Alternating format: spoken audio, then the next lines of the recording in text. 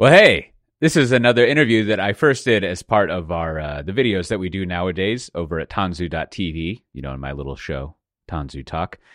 But I think it's a great overview of what it looks like to think about and put a lot of security into the build tool chain that you would have, kind of the way you think about how you're doing DevOps, as people are calling it nowadays, DevSecOps, which is a delightful term. But it's based on not just sort of like some theoretics and things, but an actual little case study that Chris Willis, who works here at VMware Tanzu, is doing with one of his U.S. federal customers. And I think he really does a great job going over how they thought about what the problems are for securing a build tool chain and the runtime environment, all the Kubernetes and Tanzu Build Service, all the stuff that we do over here in VMware Tanzu land. And kind of starts to get you thinking about how you would worry about that secure tool chain yourself and make sure that you're doing things in as he was doing with his customer in a kind of highly regulated, very secure environment. And it's a fun conversation. Also, before I start, there's a lot of videos that I and other people put up. If you go to tanzu.tv, you can find tons of them. And I try to put several of them here in the podcast feed, but there's more than we can handle. And I've got a lot of little tiny videos over there as well. So just go over to tanzu.tv and you can look around there. As the kids like to say, like and subscribe. Enjoy the interview. So why don't you introduce yourself? Yeah, my name is Chris Willis, and I am what's called a solutions engineer for VMware. So you're, I don't know, it probably is one of the few people around who has encountered the idea in practice, applied the notion of DevSecOps. So first of all, what is DevSecOps? And whenever I see a phrase like that, what I always think is, does that mean that DevOps wasn't secure already? Yeah, I didn't really follow the whole rise of DevSecOps as a buzzword. I'll offer my definition. Having gotten a secure DevSecOps pipeline working and process working at my client, I'll say this. It's a lot about unifying all of three teams, so DevSec and Ops, around a secure and consistent path to prod. From the developer's keyboard to production, what are you doing to make sure that process is not only secure, but it's repeatable and it fits into the business as a whole? Everyone is rallied around this process and accepts it as the way to do business. And if you want to make changes to that DevSecOps pipeline, you're doing it through the GitOps model, through PRs, things like that. But the big thing is consistency, repeatability, and using a lot of good ingredients. If you use a cooking analogy, using a lot of good ingredients, meaning you're not pulling things from straight from Docker Hub. You're maybe getting them from a place, your base images and container images from a place, from a known good source. So sometimes you can find yourself on Stack Overflow and someone says, hey, use this container image to do a thing. A lot of times you're not double checking to see what is that container image doing. And if it were to make it to production, it could have severe consequences. So you want to make sure that supply chain is good. It's really baking in security to your CI/CD process in a holistic manner, really embedding your security engineers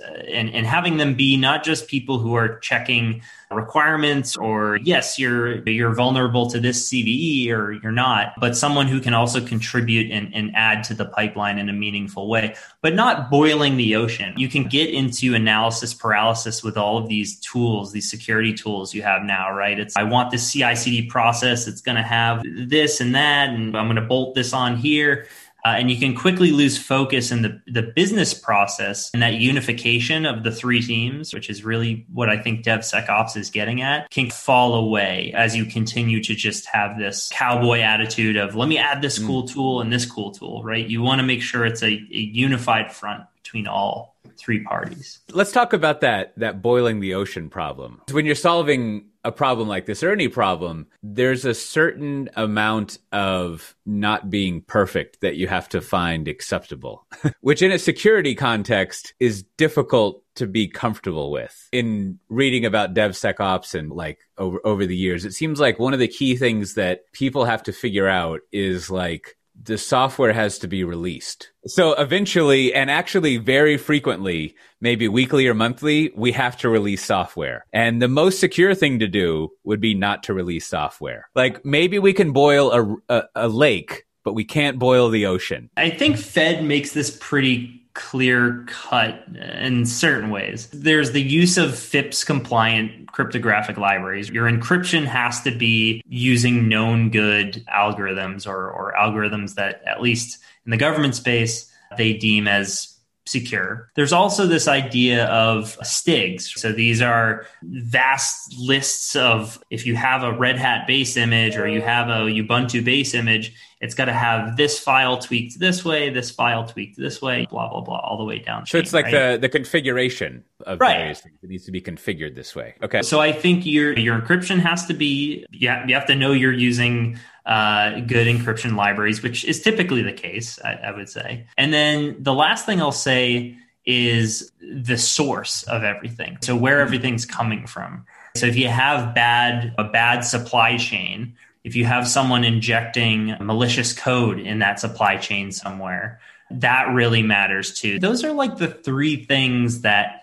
you really want to be paying attention to before. In the Fed space, we have something called an authorizing official. And they're ultimately the one that kind of, like you're saying, they accept that risk. They're the one that says, yes, this can go to production, or no, it can't. This is the process I'm over. If you follow this process, I'm comfortable with things going to production repeatedly through. You could never have a situation where every release, and this is the old way, is every release goes to the authorizing official or the local, what's called an ISM or security person that's part of the team, and say, hey, is this okay? Okay, how about this? If you're releasing on a cadence that Silicon Valley releases on and getting things to users quickly, that's just not possible. That's what we did with Tanzu, and what really helps is that consistency and that supply chain problem specifically is huge. The reason that we have dev and ops next to security in DevSecOps is that we want to have very rapid automated releases. And it seems like a lot of security stuff is not easy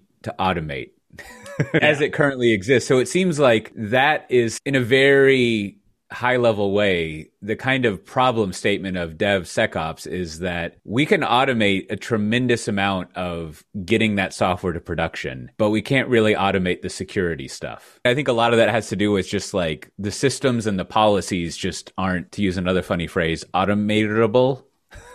There's not APIs into it. So that seems like one of the core things in the last few years trying to be solved for is how you automate those things. So you listed, well, specific to and I should say, when we say Fed, we mean United States Fed. I'm sure it's similar in other governments. But, there are other federal governments. Like there are three things specifically in the US Fed space that you have to pay attention to. And that is, you need to have, certified is the wrong word, but you need to have the sanctioned encryption that you're using. And they're for various components in your stack, whether it's an operating system or whatever else. Does it go up? Does the configuration? What did you call it? The STIG, where you've got STIG. Yeah. And so the other thing is you have, as you were saying, the STIG, where you have again authorized configuration of components from the operating system. And does that go up to like middleware? Like how far up does that configuration go? Yeah, it can go to like Tomcat would have a STIG or something like that. Okay. So it does go pretty high up there. And that's where things can get tricky. Yeah. And I imagine. And then the third thing is, and help me word this correctly, but it is being able to demonstrate and trust, being able to demonstrate that the chain of ownership or the chain of custody or the provenance or whatever, like where did all this stuff come from and what version is it? And then obviously I'm being overly explicit, it's worth saying the second part, and also trusting the report that you get. Generating a report's one thing, but trusting it is a whole separate thing. You have to open up visibility into the because it's okay, why should I trust VMware? Yeah, sure, okay, you're a US-based company, and sure, blah, blah, blah, but like, why should I trust this, right? And so a lot of it is opening up the process and getting the developers in contact, the developers of the secure supply chain, in contact with the developers of Tanzu Application Catalog and Tanzu Build Service and these products, and having them walk them through things that aren't open on the website, right? They're not on the Tanzu website. It's like, hey, this is how an open source release is made to Apache Tomcat. This is the process that it goes through in Bitnami's, now they're part of VMware, but in Bitnami's process to secure it, make sure everything is aligned, and you should trust that. So in some cases, it's not just me in the convincing business saying, hey, you should totally trust us. It's, hey, we'll link you up with the engineers of the team. They'll walk you through the process, and then you can decide whether or not that sounds like something you could trust. So there is an art form to it. We have those three things. Now, I think what would be useful is since you have worked on a POC and project and stuff around this, can you walk us through a more concrete example of how this all comes together? What we're talking about really, and the proof of concept that we put in front of the AO, the authorizing official, was something where the developer commits code, right? Goes into GitHub. We're all used to that process. But then there's a pipeline putting this together. And by the way, we've put together a reference implementation for other people to use. If they're using Concourse, they can reuse this. But what it does is it picks up and says, oh, hey, I see a new Git commit.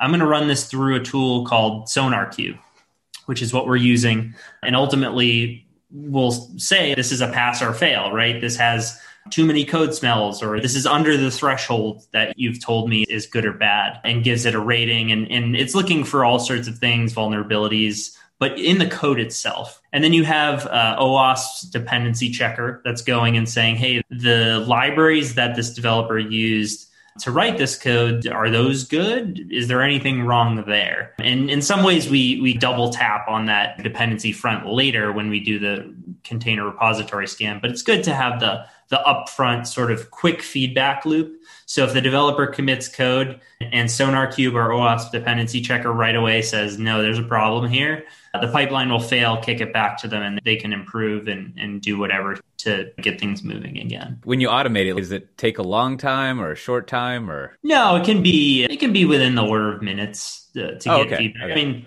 I guess it could depend on how much code you're scanning, but typically with like microservices and smaller things, yeah, you're talking a few minutes. The next part, so let's say you pass the gate, right? Because if you don't pass the gate, it gets kicked back. You have to make the change. But let's say you pass the gate into kind of that third phase. This is where Tanzu Build Service, so this is much more part of the supply chain piece of it that I was talking about, like that third thing we talked about, where the Tanzu Build Service is taking the code using regularly updated and maintained build packs and what are called stacks, which are just like the base operating system layer of the container. It's using those foundational pieces, again, regularly updated and maintained by VMware, to actually build the container that's going to run the code.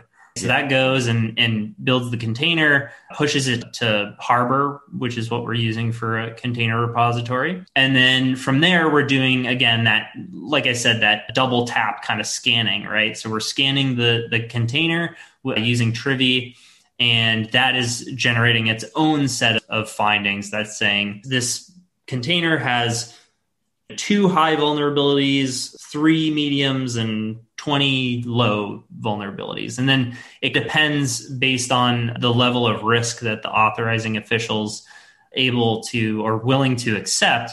A lot of them will just say, yeah, make sure your highs are taken care of, and any mediums, again, we're referring to CVEs, right? Vulnerabilities that can be found on cve.miter.org or anywhere else for the specific operating system or whatever. But that scanning is taking place, and you're generating an artifact that ultimately the local security team can review. So you're gathering this body of evidence, this group of things that the security team is going to review, which is much better than how it was done previously, where you're actually looking through code or you're taking the developer's word for it. You're looking at hard published artifacts that were generated by the pipeline. And again, this is why your security team has to be bought in, because if they say those aren't good enough, then you got to go back to the drawing board. But the last thing we do, and this is to really complete the cycle, is we deploy the container, right, on Kubernetes, and we deploy it with this contrast agent. And what contrast does is it will actually do like that real-time scanning and feedback about in runtime, is there an issue with the application, and that library that you used in the container 20 days ago, was there a 0-day just introduced? So that way the security team can log into their contrast dashboard. They can look and say, oh, hey, it looks like this application has a vulnerability. And the reason why Tanzu Build Service is so critical is typically that vulnerability, oftentimes those vulnerabilities are in libraries or they're in the base operating system of the container. So what you would do in that case is not really go back to the app developer, which is what was done previously. Hey, app developer, patch your stuff. Or go back to the operator and say, hey, patch this thing. That can spin out of control as far as like cycle time, because now the operator or developer has to say, oh, okay, did they release a fix for it yet? Let me go find it. Does my code work with it? What's going on? But in this model, what you do is the operators would update the stack and build packs, right, on Tanzu Build Service. So that base OS layer and then the build packs that include the libraries, and say, hey, can you push that again? And we'll see if that vulnerability pops up. And many times what will happen is the vulnerability is patched at the speed of the developer pushing new code. So that's pretty much all they have to do to patch their application with Tanzu Build Service is push the new code, and it'll build using the latest build pack and stack, and you're off to the races. That whole chain is built around, when we become knowledgeable of a bad piece of code, we need to see if we have it and fix it, right? When a CV comes out and it identifies this little wingding version 1.2a B7 beta, whatever, has a vulnerability in it, we need to know where it is and basically fix it as soon as possible. What DevOps can bring to that is what you're describing at the end, is that, well, DevOps with containers, let's put it that way. Because of the way that containers are layered, from the operating system to the frameworks that you need to whatever your custom code is, right? Like those three layers don't have to be treated as just one giant monolithic thing that's a black box.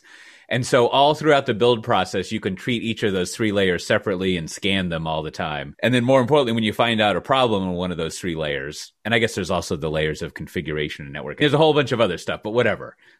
All of these things are atomic units that you can independently manage and update as needed. We'll go back to an example we were using earlier. I don't know if this is true. You'd have to tell me technically, but like we find there's a problem in Tomcat. And because of the way in our build process and because we're doing things containerized, because the way that Tomcat is layered in to the application that we have, and because of the way configuration is done separately, like Tomcat doesn't become this big ball of configuration that only the developers can unwind.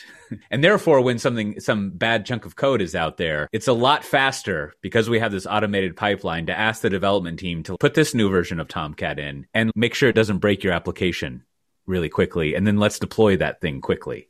And we don't have to worry about doing a major rev of the entire project. We can address this one little layer, essentially. Yeah, small changes. And those layers, those container image layers are critical, because many times you're just swapping out one layer with the new version of OpenSSL or whatever. And at scale, that can be really important. You think you have 1,000 applications when the next Heartbleed happens. Yeah, you got to figure out a way to patch all of those. Whereas in this model, you would just say, hey, we updated the new stack or build pack that addresses that issue. Repush your code. We'll go through and do our testing again, all of your CI processes. But ultimately, we'll rebuild the container with the new patched container of library of OpenSSL. So it moves at the speed of the developer. The developer doesn't need to rely on anyone else. What role does standardization of all of this play in a large organization? This pipeline is meant to take in all code. But I think, the one part around standardization is you really do need to be bought into the idea of build packs in order for this to succeed. A lot of our pivotal customers and Tanzu Application Service customers, they are very familiar with build packs. But that's the standardization layer, right? That's the level of automation and standardization that needs to be bought into in order for a lot of this to work. Because you're basically committing to, yes, I will write my code in such a way that I'm used to using buildpacks. Developers can get started and experiment with that on Kpack. Tanzu Build Service is really just like a wrapper around Kpack. So that's something to check out. Yeah, buildpacks are a big part of that standardization. What is it about a build pack that enables all of this? Let's take Node, for example, right? So when your code comes in, the first thing the build pack is going to do is it's going to scan and say, what language is this? Is this a language that I even support, right? And it's going to see the package.json file or something and say, oh, okay, this is a Node application. All right, I need to pull in these libraries, right? So it's going to go ahead and pull in all these libraries. And then from there, it's going to go and actually build the container, that level of automation. But there are certain flags you need to set in certain instances. Sometimes you need custom things added, but build packs and custom build packs provide a way to repeatably inject things. So you're not just using, I think a lot of developers listening to this will probably be used to the idea of Docker files. Docker files are good when they're small, but as applications get more complex, they grow in size and they become really hard to maintain. And you can get a lot of really snowflakey builds. And that's really where our authorizing official becomes uncomfortable, because Docker files, you could run anything. You could say, hey, go grab this random thing on the internet and put it in the container. Whereas with Tanzu Build Service, you don't. Your operators are more in control of that. And with build packs, you're more in control of what gets put into the container. From the standpoint of an operations or security person, if you have a more opaque image that just the developers just gave you an image and they're like, run this, you rely on them to give you a new image when it needs to be fixed. Whereas if you're relying more on a build pack will assemble everything for you, you can just take that one, the operating system, for example, and upgrade it and rebuild everything without necessarily having to worry about the developers having to redo everything for you. I think you're hitting upon a good point, is that the way a lot of organizations are adapting to this challenge of having developers pulling things in through Docker files, through Docker Hub and other internet resources. They're adapting to this with a golden image. So they'll say, this is the golden Ubuntu container image. Thou shalt use this container image. The thing that build packs really bring and Tanzu Build Service brings is that ability to be dynamic, but then create things that are processes that are repeatable through custom build packs. So that you're, with the golden image standpoint, it creates the old DevOps issue, right? It's, hey, I'm a developer, I want to do this thing. Hey, your golden image doesn't work, or it doesn't have X. Go add X. The operator adds X. Oh, it's not the right version of X. Blah, blah, blah, back and forth. Whereas with build packs, a lot of times you're tweaking those and fine tuning those. You're able to set environment variables that say, hey, I want this version of this. I want this version of that. And that can be really powerful for the developer as they embrace build packs as a way to build their containers. Rather than writing these huge Docker files or using these golden images, you have a more dynamic way to unblock developers and not have this traditional. We always come back to this traditional DevOps issue of the developer. Ops tries to rein everything in by saying, okay, use this. And then developers say, okay, I use that, doesn't work, add this. And that back and forth can go back and forth forever. Another thing, just to connect things together, is another thing to notice in the flow, so to speak, that you're describing is most everything is not done by a human, right? Like it's all automated and therefore like logged, and you can like check on things and there's extensive records of what happened and what went where, right? Like for example, with a build pack, you can, if you wanted to, when it gets assembled and put in a registry somewhere, you can track everything that happened and who authorized it and all this sort of stuff. So you almost have potentially, I would imagine, too much information for auditors, right? Like more than they're used to. And however, more positively, like what people have told me I've heard about is you can take that big pile of information and start to like generate really trustworthy reports about what's been going on and the chain of ownership and just everything that's been happening, which is a lot more handy. The worst case scenario is like the auditor's chief tool is Microsoft Office, basically. So again, it seems like that's something that, playing with the three little phrases in there, that's something that DevOps brings to security, is we can automate a tremendous amount of the security work that you're doing. Because really, no one wants to like manually fill out a document or Right. even worse, a spreadsheet, right? Like you would like it to be automated for you and then focus on the more interesting human relatable things rather than just they use this version of the framework, copy, paste. They use this version of the framework, copy, paste. Yeah. Yeah. And I think there's a natural evolution. So when I went through that big long monologue about the proof of concept we put in front of the authorizing official and later got approved. Okay, so in that example, I'm a security person. I want to see release X of this app is going through. I want to see, am I comfortable with it? They're looking at a few tools, right? Unfortunately, yeah, you do have to look at the Trivy scan. You do have to look at the Sonar Cube report. You do have to look at contrast to see. So you do have a few things you have to look at, but it is a starting point, and all of those things do have APIs such that eventually maybe we can get this all wrapped into one report. And it's just a single report. The security person gets a PDF. I hate to say it probably will be a PDF or some sort of document, but they pull it up and they say, okay, let me read from top to bottom. Okay, there's no critical vulnerabilities. This isn't an issue. This isn't an issue. And then they can make a decision. And that's really what we're after is I don't think in the Fed space we will ever get to humans not being in the loop. I think it's just because of the nature of crossing that line into software, crossing a line into a disconnected classified environment that will always require a human to be like, that's good.